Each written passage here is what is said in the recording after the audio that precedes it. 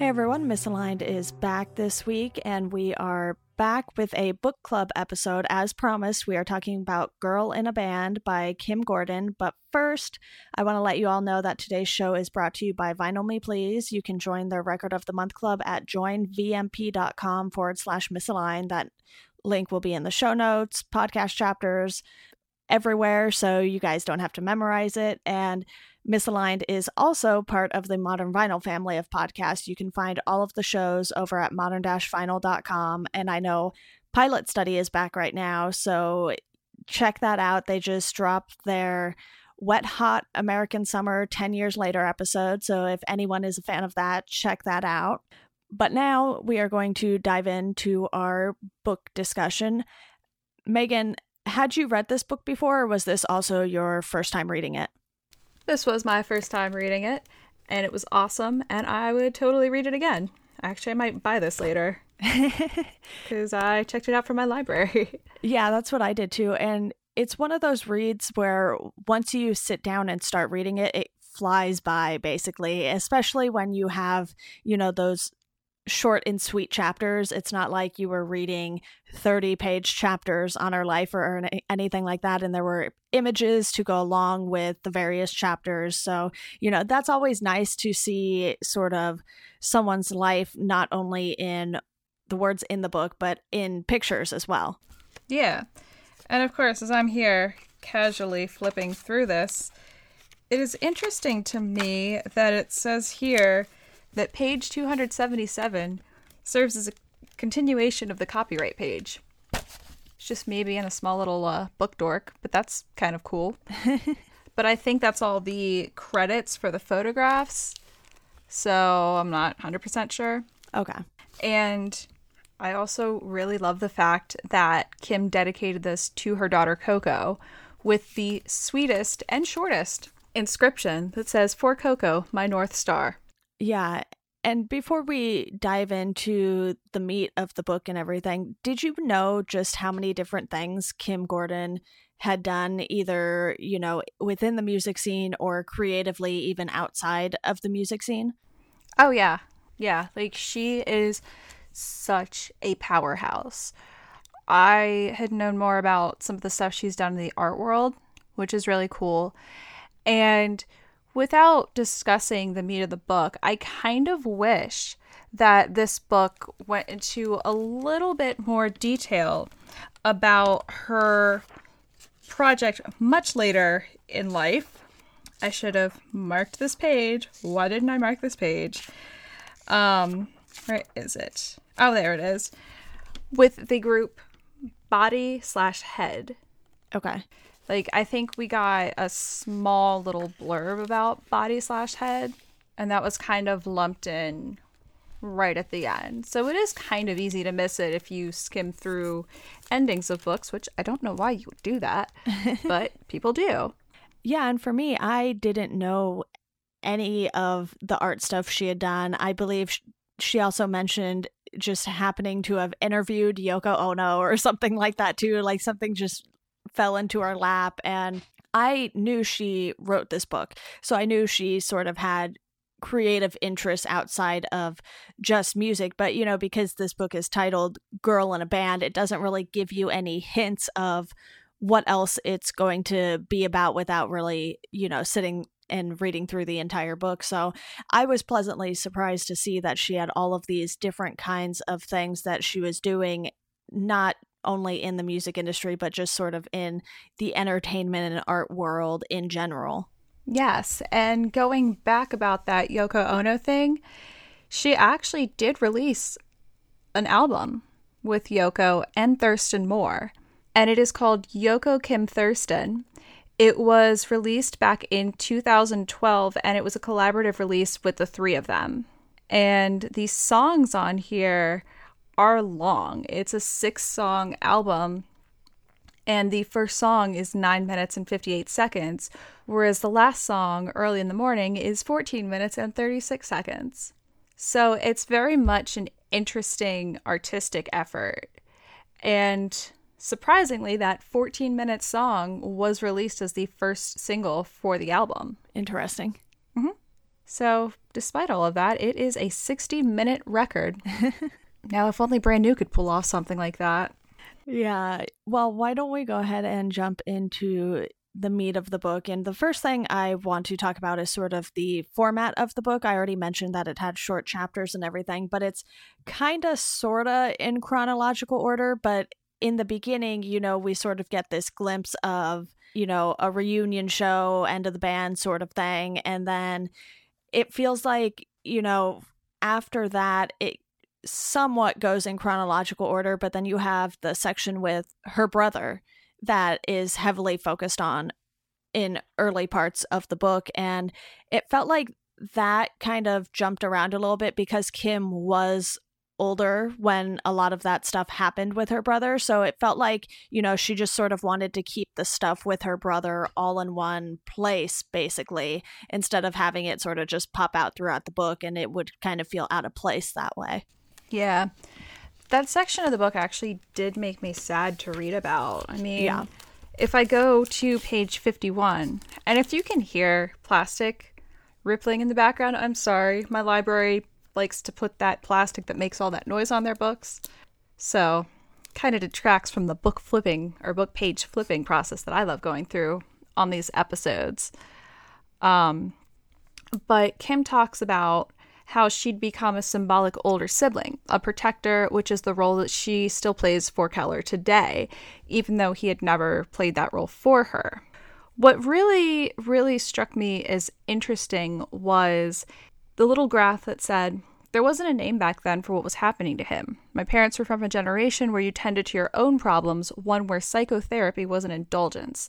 Now, remember, this is in the 60s and 70s. So this is going to be a little weird for people our age to kind of read about, but maybe to our parents, this would be something completely normal. So she goes on to say, they both came from families where you kept your problems to yourself and got on with life. If Keller was starting to act a little out of the ordinary, wasn't everyone trying to quote unquote find themselves in Southern California in the early 70s? Not to mention that psychiatry had a cuckoo's nest edge of paranoia about it. Like, that's something you wouldn't actually hear talked about today. Like, people will still talk about the problems with therapy and all that, but they are much more open about their mental health and actually getting the help and not dabbling in, what people did in the 70s. Yeah, and for that time period, it's sort of more understandable that they would take that position on it. And there are still people today who, don't really believe in doctors and medicine, but it's a lot fewer than it was before all of these things were actually proven to help people. Yeah. And the fact that her parents' response was literally, this is just the way it is, that broke my heart. Because today you see all these resources to get people help. And back then it was just, well, we're going to accept it for what it is and not really try to do anything.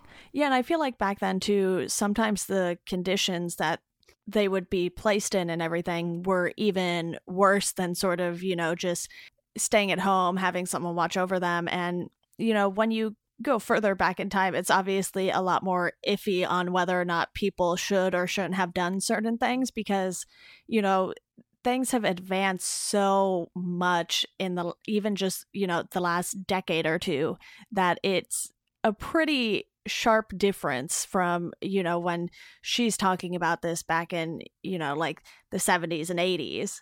True. And I believe he is schizophrenic because her mom said that, yes, her mom once told her that schizophrenia support groups for families were depressing. So, I don't know. As someone who has dealt with mental health issues in her family of this nature, I kind of get it. I understand because for years we kind of accepted my grandma the way she was. We cut off ties with her. But it was just what it was because this woman was also refusing help, which it sounds like Keller wasn't. He was essentially just given to the state as a ward to be like, here, do this with him. Right.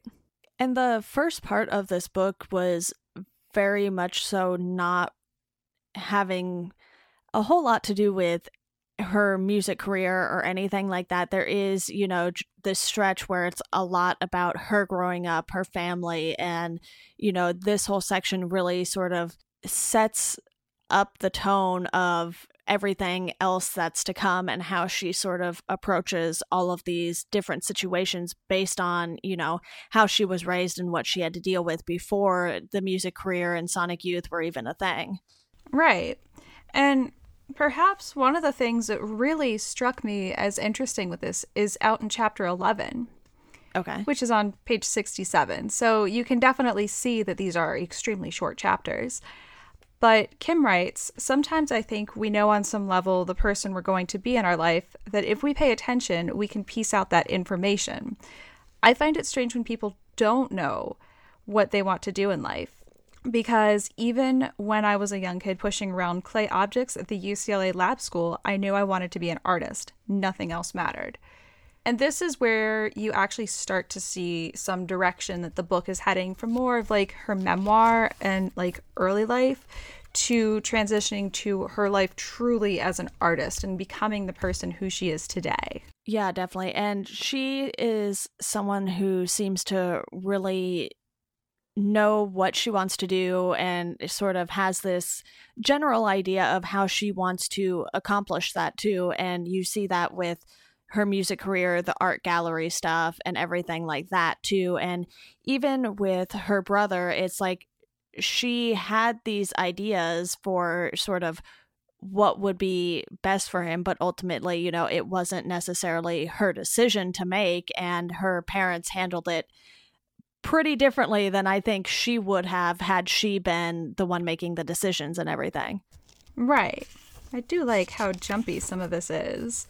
So, we go from this little chapter on being an artist and like the start of all of that to her talking about spending 2 years at Santa Monica College and then transferring to Toronto's York University. And then talking about the music program and music department and how that really sparked something within her. But then she ends this chapter with Dan Graham came along. And then you turn the page and the start of the next chapter is 2009, where she was asked to appear alongside Thurston Moore, which, by the way, small note, there's no relation whatsoever, at least that I'm aware of. But just one of those happenstance things. But they were asked to appear at Sculpture Center in Long Island City, honoring Dan Graham. So, while it may jump around a little, it is slightly linear because this is where it talks about his influence on her and how this was the start, like the beginning of one of the most relationships in her life. Right. Oh, actually. It says here at the end of this chapter, his passion for music was as strong as his interest in art, and rock and roll often found its way into his subject matter. And he once told her he wished he could make art that was like a Kinks song. So definitely some influence there on her musical stylings as well. Yeah, and you can definitely tell when she's pulling influences from a lot of the different people she's crossed paths with, and, whether or not she's necessarily had these sort of lengthy relationships with them or not doesn't really seem to always factor in. She mentioned Yoko Ono and they did the album together that you mentioned, and I believe she was talking about interviewing her for something and it sort of just fell in her lap. So she has these opportunities come about for or with people she hasn't necessarily met yet, and then those can easily lead to her working on something else. Exactly. And this whole love of art and this whole wanting to be an artist since like the age of 5, that's definitely one of the heavy themes of this book. And I love that so much. Like, you very rarely actually get to read autobiographies or memoirs by musicians where this is just such a heavy, heavy influence on their lives. And especially during that time period, like in her formative years, that was, in my opinion, some of the best time to actually start getting influenced by the art around you and by popular artists like Andy Warhol. But that's also kind of like my art history nerd side coming out a little too. So small things.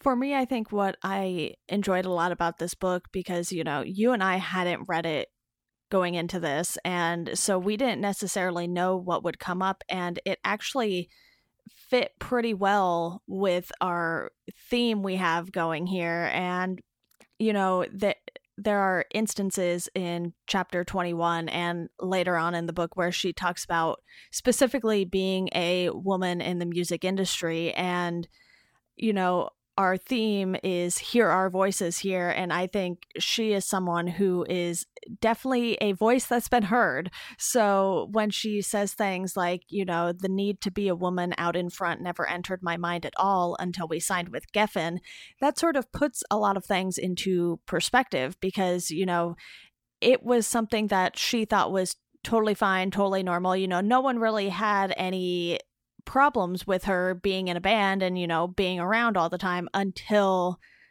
it became more noticeable when they got a record deal and it sort of, you know, wasn't the norm. Right. And in chapter 21, she says that when she began playing on stage, she was pretty self-conscious. She said she was just trying to hold her own with the bass guitar, hoping the strings wouldn't snap, that the audience would have a good experience. Then she goes on to say, I wasn't conscious of being a woman, and over the years, I can honestly say I almost never think of girliness unless I'm wearing high heels, and then I'm more likely to feel like a transvestite. Which is quite interesting, because to bring that into play, it makes me feel like there's some sort of gender fluidity going on. Because, sure, when women put on high heels, most of them feel fabulous. Okay, maybe I shouldn't say most, because I know people that don't like wearing heels and are forced to. But when women wear heels, they often get more judged on their femininity. And for Kim to say that wearing heels made her feel like a transvestite, that's an interesting thing to say, because when you hear the word transvestite, most often the first image that pops into your head is Dr. Frankenfurter from Rocky Horror Picture Show. Okay. And that, you know, that play on gender, being a male, presenting as female, or being a female and kind of like trying to find your own identity. I don't know. It's just an interesting quip. And I feel like I can relate less to this because I'm very, very girly. I love wearing heels. So it's putting me into this position. It would be weird, because it would show that I don't quite fit in, but play around. I'm going off on a weird tangent. I'm sorry. That's the joy of Misaligned, is you come for our substance and come out with weird tangents. You know, I don't think anyone has complained so far, so we are good on that. But, you know, before we dive into the next quote that I have from chapter 21, because that sort of will take us on a pretty different path here, why don't you tell everyone a little bit more about Vinyl Me, please? Yes, so like we said, today's show is brought to you by Vinyl Me Please, where you can join their Record of the Month club at joinvmp.com/misaligned. They have recently announced their September Record of the Month, which is the Notorious B.I.G.'s Ready to Die. Additionally, they are offering an add-on subscription featuring the first pressing of No Name's Telephone. In order to get this cool add-on subscription that actually focuses more on hip-hop and R&B music, you should already be a Vinyl Me Please member, and you can add it to your current subscription. I think that's pretty cool that they're branching out into that, and seeing that they've got the Notorious B.I.G. as their September Record of the Month is even cooler. Yeah. I believe their August Record of the Month was the 10th anniversary pressing of the Nationals Boxer. Okay. Which was also really cool.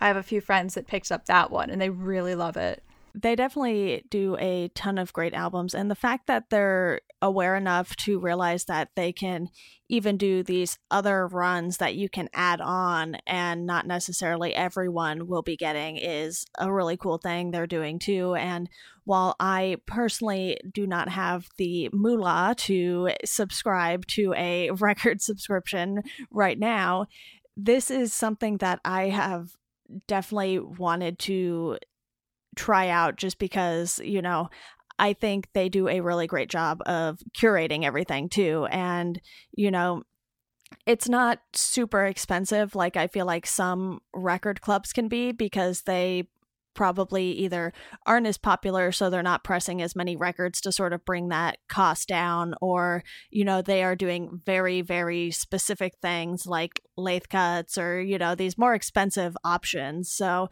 I think this is a really good club for people who just generally want to start building up a great music collection. This is true. And they have an awesome member store featuring some pretty cool things that everyone loves. I haven't looked at it recently, but I have seen tweets go out about some of their awesome releases. Yeah, definitely. So like Megan said, join vmp.com/misaligned. And as I said at the top of the podcast, it'll be in the show notes. So don't worry about memorizing that or anything, but we're going to dive back into the conversation now. And Megan, that second quote in chapter 21 that I was talking about was the one where, she writes, "Culturally, we don't allow women to be as free as they would like because that is frightening. We either shun those women or deem them crazy." And, this was something just, when I read it, it sort of makes you pause for a moment and you're like, yeah, that kind of actually really seems very true. And, there are plenty of women who have been able to break through and sort of rise to the ranks in the music industry and everything like that, but it's still very few and far between. And it's sort of one of those things that still gets this stigma from a lot of males in the music industry that, it's still very much their club and they sort of don't want, a ton of women running things or something like that, which is, for both you and I, absolutely ridiculous to hear people say that, especially, it's like, it's 2017. Come on, people, we can get past this. Well, look at it this way. To talk about something in more recent terms, Kesha. Mm-hmm. We've got Kesha with her song, I believe it's called Praying. Okay. Which is absolutely beautiful. And just each time I hear it, it makes me want to just shed tears. It's so beautifully written and it describes, the recovery she's been going through in the wake of the Dr. Luke scandal.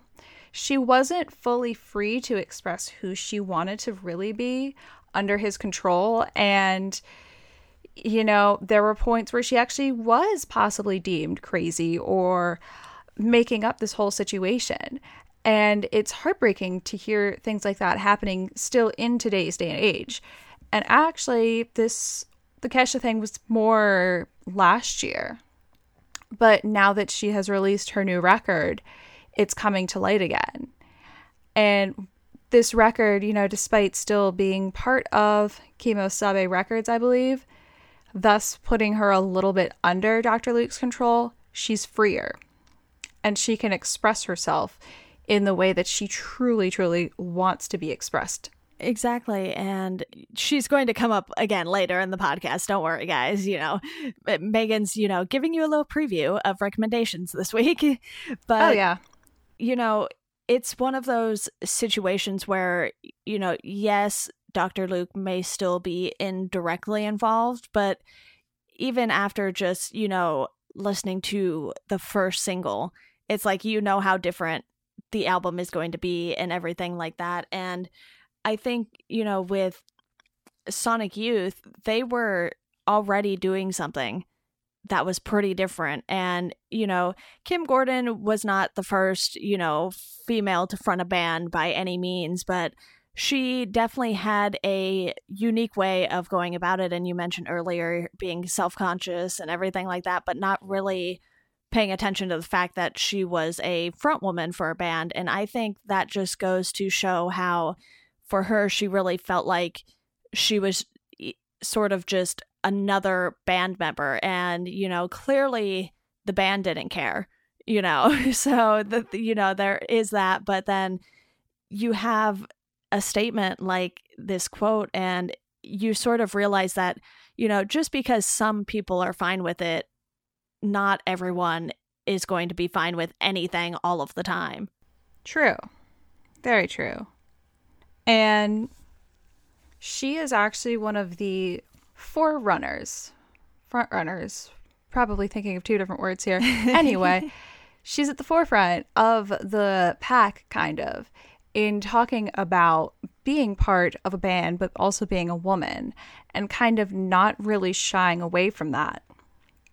Like, I noticed that you have in here, page 150, bringing up the question, what's it like to be in a girl in a band? And we still see instances of that today with females in the music industry. Like, oh, hey, you're a girl in a band, that's great. What's that like? What's it like, being with all the dudes? That sort of thing.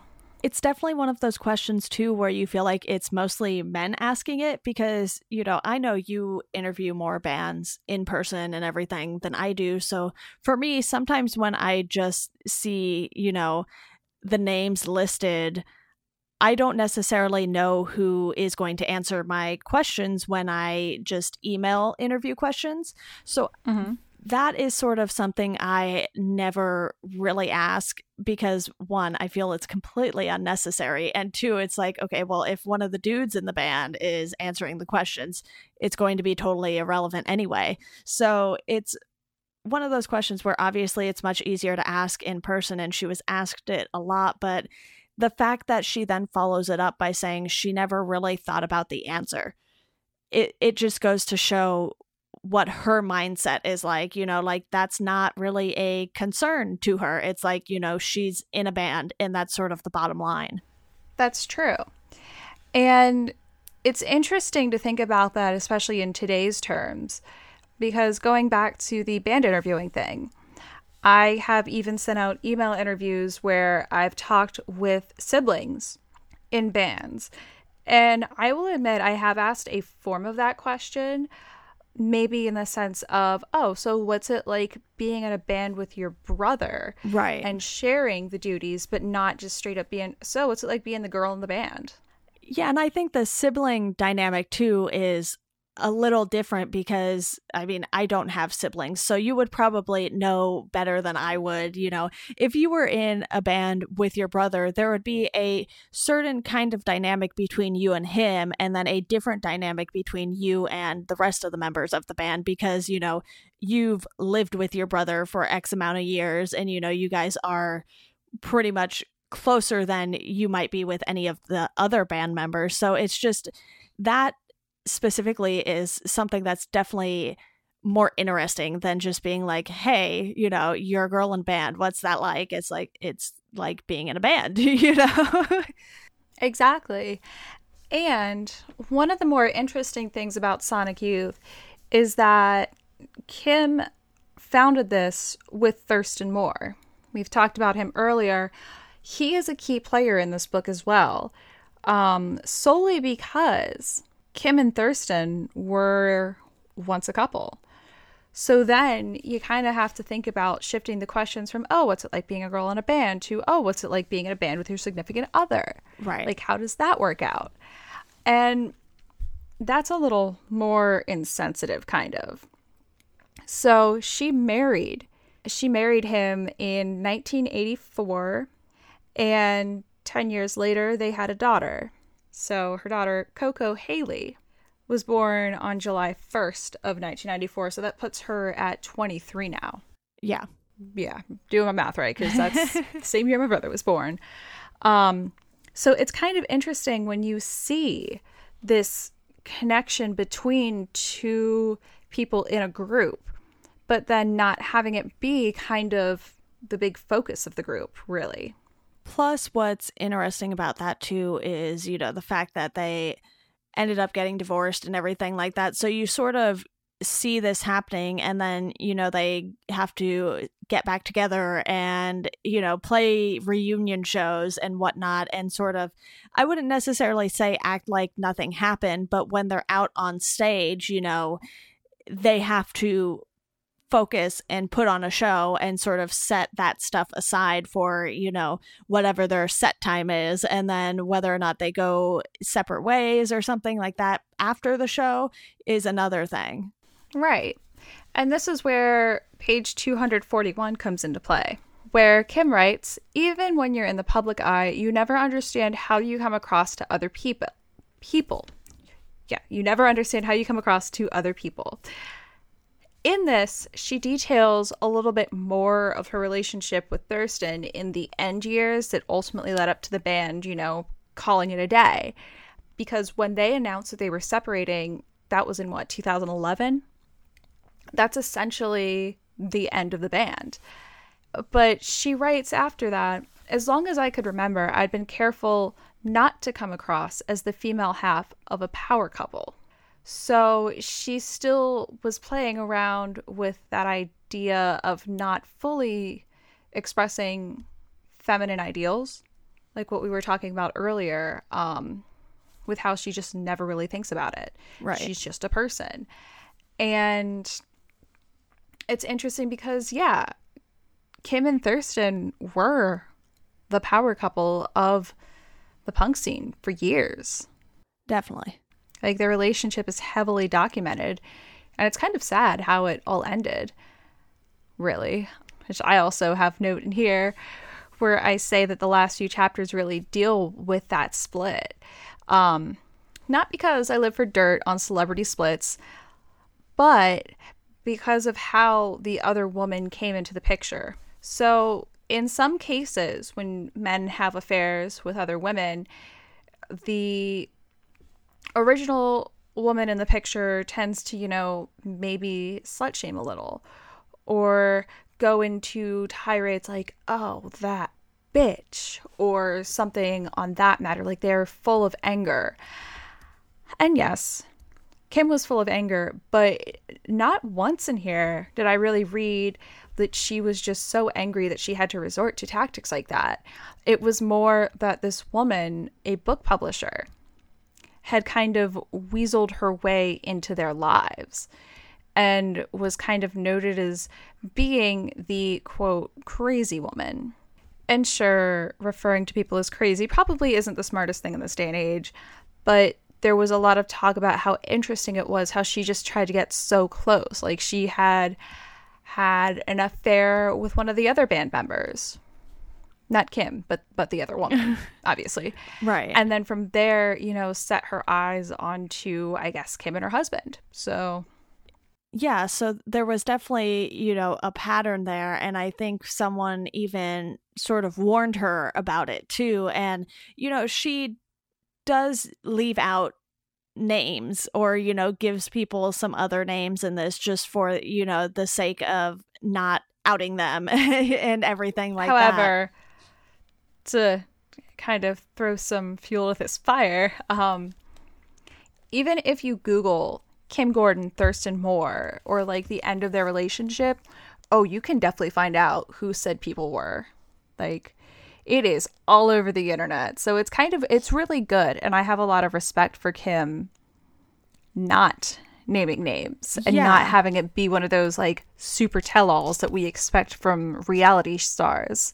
Yeah, you could definitely tell that she didn't want all of that attention to be focused on, you know, oh, it was this person and this person. And she just sort of wants to get her story out, and she doesn't really want to smear anyone in the process. And I think that's something that, you know, you could even say is very noble of her, because considering what she went through, you would think most women would probably just, you know, put the person's name out there and not care what any of the consequences were or anything like that. But I think the fact that she's sort of trying to stick with the kind of person she's been the entire time is really great to see. You know, like in your section you mentioned there, she said it's not because I live for dirt on celebrity splits. So, she's not trying to be a gossip magazine or anything like that. She's just like, this is how I want to tell my story, and I'm going to do it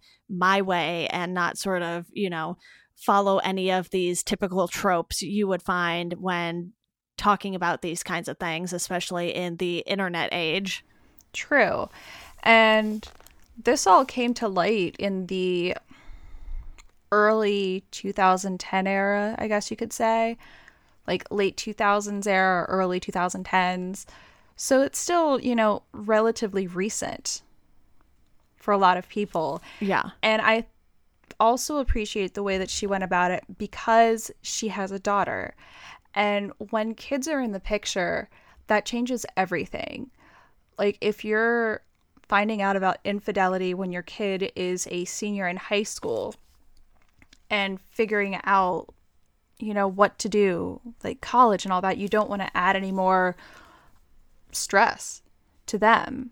And they're at the age where they can understand that people can be really, really petty and really, really awful. So you kind of don't want to make it just a public spectacle and bring the kid into it. You want to have it be kind of quiet and demure and not a circus.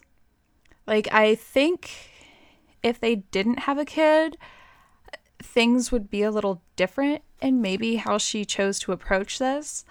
But at the same time, even if they didn't have a kid and she approached it this way, it would still be extremely respectable. Right. And her daughter is actually one of the last things I wanted to mention here, because she obviously comes up a lot more later in the book. But, she's the first to admit, like, touring isn't necessarily great for a kid, but, Coco kind of made the best of it. And, they made the best of the situation in general. And she's upfront about, she's not the best cook, or, she's not going to be your typical housewife and mom, because, she is this rock star basically. And she's very upfront with that. And one of the moments I really enjoyed with the daughter in it was when the daughter has her own band and she doesn't even like tell anyone else who her parents are. And that really seems like something that like Kim just rubbed off on her, because, Kim never really felt like the type of person who was just going around flaunting everything and anything like that. So the fact that her own daughter is sort of just like, yeah, you're just my parents, I think that was a really great thing to show towards the end of the book too. Right. So this comes up in chapter 41 with an absolutely adorable baby photo. I'm a sucker for photos of babies, so we'll just leave that be. But she opens this chapter with, sometime in my late 30s, I'd begun looking at babies. Babies on the sidewalk, in strollers, on shoulders.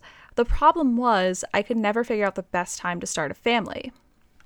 Which is true. This goes back to, you talking about, oh, she's in a band. When's the best time to really have a kid? And in a way, this kind of goes back to our discussion from the introductory episode to this season where I was talking about I'm With Her, and how 2 of the 3 ladies in that band are with child. And it's like, how do you incorporate your music life with this whole I'm going to grow life inside of me? How is this going to affect my life? That sort of thing. But then that also says she ends this chapter. Like, this chapter 41 is literally just a brief overview of her pregnancy.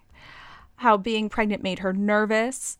How, like, she was filled with anxiety when Peter Buck's wife Stephanie asked if she wanted to hold one of the twins that she had just had. And she ends this with, having a baby also created a huge identity crisis inside of me. It didn't help that during press interviews, journalists always said, what's it like to be a rock and roll mom? Just as over the last decades, they couldn't help asking, what's it like to be a girl in the band? And she goes on and kind of spins that with, I'm sure Thurston got the same question, but at least on the surface, it didn't appear to bother him as much. Like a lot of guys, he was the cool, fun dad, which was great for Coco in many ways. And then she goes on to compliment his parenting style, like how great of a parent he was to Coco, which is true. But then seeing that, oh, what's it like being a rock and roll mom question, that immediately goes back to that, oh, what's it like to be a girl in a band? Yeah, it's like everything sort of comes full circle in this book pretty much. It sort of starts out not in the best of circumstances, and she's going through the divorce and everything towards the end of the book, and it's just a really great way to sort of tie that all together within this book. And I think we've touched on everything I wanted to bring up for this. Is there anything we haven't hit on that you wanted to touch on before we give some final thoughts? I think I'm good over here. Like, I've talked about a lot of the points I have in our Google Doc, pulled out some more, because I love discussing the book when I actually have the book in my hands. Like, I think that's what makes this episode so much fun. I had actually returned my copy already, so I took pictures of the pages that had the quotes that I pulled. So I was like, all right, I'll pull a few things here and I'll be good to go. And I figured you would have your books, so, it's not like we would be bookless during this episode. But going back to our mom thing, I was just casually flipping through. On page 238, this is a pretty important thing to note in this discussion. She writes, since I became a mother, journalists always throw out the question, what's it like being a rock musician who's also a mom? It's a question I could never answer to my or anyone else's satisfaction without giving one of those, like any woman balancing a family and a job, answers, the most boring one I could think of, which only seems appropriate. The fact that she had to kind of play to the journalists and folks asking her about that is interesting, that she's just like so sick of hearing that question thrown out at her that she's just like, okay, it's time for me to start giving the standard form answer. Yeah, and I think a lot of people who are working moms will give that answer because, to them, it's not some sort of novelty. It's something they just do. And it's interesting, like we said earlier, that people are still bothering to ask these kinds of questions. True. Maybe we'll enter a day and age when that's not a standard question to ask pregnant women in bands. Why can't it be, oh man, how awesome is it just being a woman and performing up there knowing that you're probably going to have like a musical baby, or that you're just up there pushing through? Like, how awesome is that? Since I was so excited about this with the I'm With Her crew. Or you could even ask questions, like, how did you get started playing an instrument, or something more productive than just, what's it like being a woman in a band? It's like, no, like, sort of, how did you hone your craft, and all these questions that you would ask any male in the music industry, basically. And it's just one of those things where I try to be very conscious of asking the same questions over and over and over again in interviews. So I'll, go look at a band's bio and see what I can pull out from there, like what I can find out about the band, and specify questions like, if a band is from a specific area, I will mention that specific area in the question or something like that. So it's interviewing female musicians or female in the music industry in general sort of definitely needs a little bit of a change here, especially since, she was still getting these questions fairly recently. Yeah, like the fact that she's constantly repeating these in this book, I feel like that subconsciously this was an underlying theme to be like, please, future generations, don't ask women this at all. Yeah. Well, that sort of wraps up everything we have on the book except for what we would rate this. I believe I gave it a 4 out of 5 on Goodreads. That sounds right. And I really enjoyed it. So I just sort of wish, I feel like it could have been a little longer at times. Like there were definitely sections, like you said, that you wanted to know a little more about in detail. So, a 4 out of 5 is still, a really good rating, at least in my opinion. But what would you rate this if you were rating it, Megan? Oh, yeah. I'd also give it a 4 out of 5. Awesome. Pretty much for all the reasons you've listed.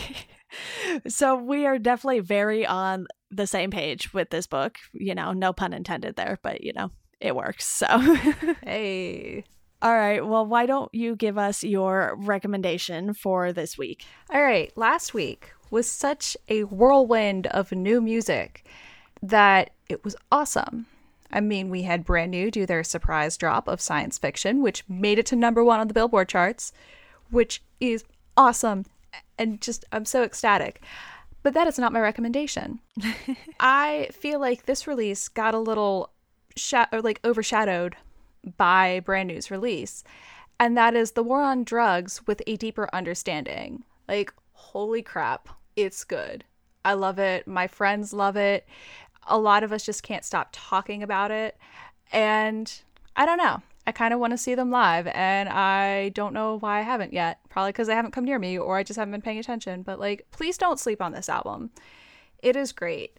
In fact, I love this album so much that I waited to do my August playlist. And I actually put, where is it? Strangest Thing on my playlist, where it is nestled between I'm With Her's Little Lies and Portugal the Man's Colors. Nice. So it sounds like I have some homework to do because I have not listened to this or the band in general. So, there is that. It's been highly raved about across the board by like a lot of folks in the industry. And I believe they're from Philly. Oh, okay. I know Craig Manning wrote something on them for Chorus that you might be interested in checking out because you know from his stuff that he's done for Modern Vinyl, how great and lengthy and in-depth his posts can be, and they're really entertaining reads. So that's something you might enjoy reading on The War on Drugs. And yeah, they are from Philly. If you Google The War on Drugs, just as a heads up, not only are you going to get information about the band, but you're also going to get stuff like how the war on drugs fueled the fentanyl crisis from The Guardian. Not surprising, that's not the best SEO choice for band name. Yeah. So just to let you know, they're not fueling the fentanyl crisis. It's the actual so-called war on drugs with this current heroin crisis. Yeah. And for my recommendation, you previewed it a little bit earlier when we were talking about Kesha. My recommendation is actually her new album, Rainbow. And, I sat through and I listened to this, and it was just amazing what she came up with and what freedom she had. Because, while I have enjoyed her other albums and everything a lot, actually, this just felt so raw and so different from what she had been able to do because, a lot of her previous songs were sort of the big pop studio hits, and they really had that feel to them that you get when you're working with someone like Dr. Luke or Max Martin on, pop albums and everything like that. So it was definitely part of that, pop music making machine. And this just felt, I wouldn't say like a complete 180 because you definitely still have those more upbeat, poppier, catchy songs and everything on this. So this gives you a good mix of all of the different things Kesha's able to do as an artist. And even though, the flow might be a little weird because of that, it's still definitely worth listening to top to bottom. Speaking of Kesha, and speaking of me mentioning the VMAs, I think I mentioned the VMAs. Did you see her at the VMAs just looking like an absolute princess? I paid zero attention to the VMAs. I didn't even really know they were happening until they were already happening. Yeah, that's probably for the best it wasn't that good this year. But her outfit was great. It was just this like fantastic tulle thing. It was fluffy. She looks awesome and so much happier. Awesome. Oh, and with the VMAs, Kendrick Lamar killed it. And that's, my thing on that. He set people on fire. So I should YouTube his performance, and that's about it. Oh, yeah. Yeah. Well, actually, Pink had an amazing speech because she accepted the Video Vanguard Award this year. Oh, I did see a piece of that floating around. Yes, Ellen gave her that award. And of course, seeing pictures of Ellen and Chance the Rapper warmed my heart. But in a way, Pink's speech is kind of relevant to our season because it is about empowerment as well. And how she was telling her daughter to not be afraid to be herself, essentially. And that it's okay if you look like a boy. Like that sort of thing. Yeah, that is the little piece that I caught. I think it was on Facebook or something, and you know how the video just autoplays without sound? Yeah. I caught part of it. I was like, oh, this is a thing that happened at those VMAs that I did not watch. Yeah, So, actually, watching the whole thing is great. And I mean, her performance was also really good. And it is important to note that she showed up on the VMA's red carpet with her daughter and Carrie Hart, and the three of them are all wearing suits. nice. Like, really cool suits. So good on her for doing that, and good on her for continuing on the theme of empowerment and being yourself. Yeah, definitely. Well, this has been another installment of our Hear Our Voices season, and we want to thank you all for tuning in. And as always, we hope you enjoy the rest of your day.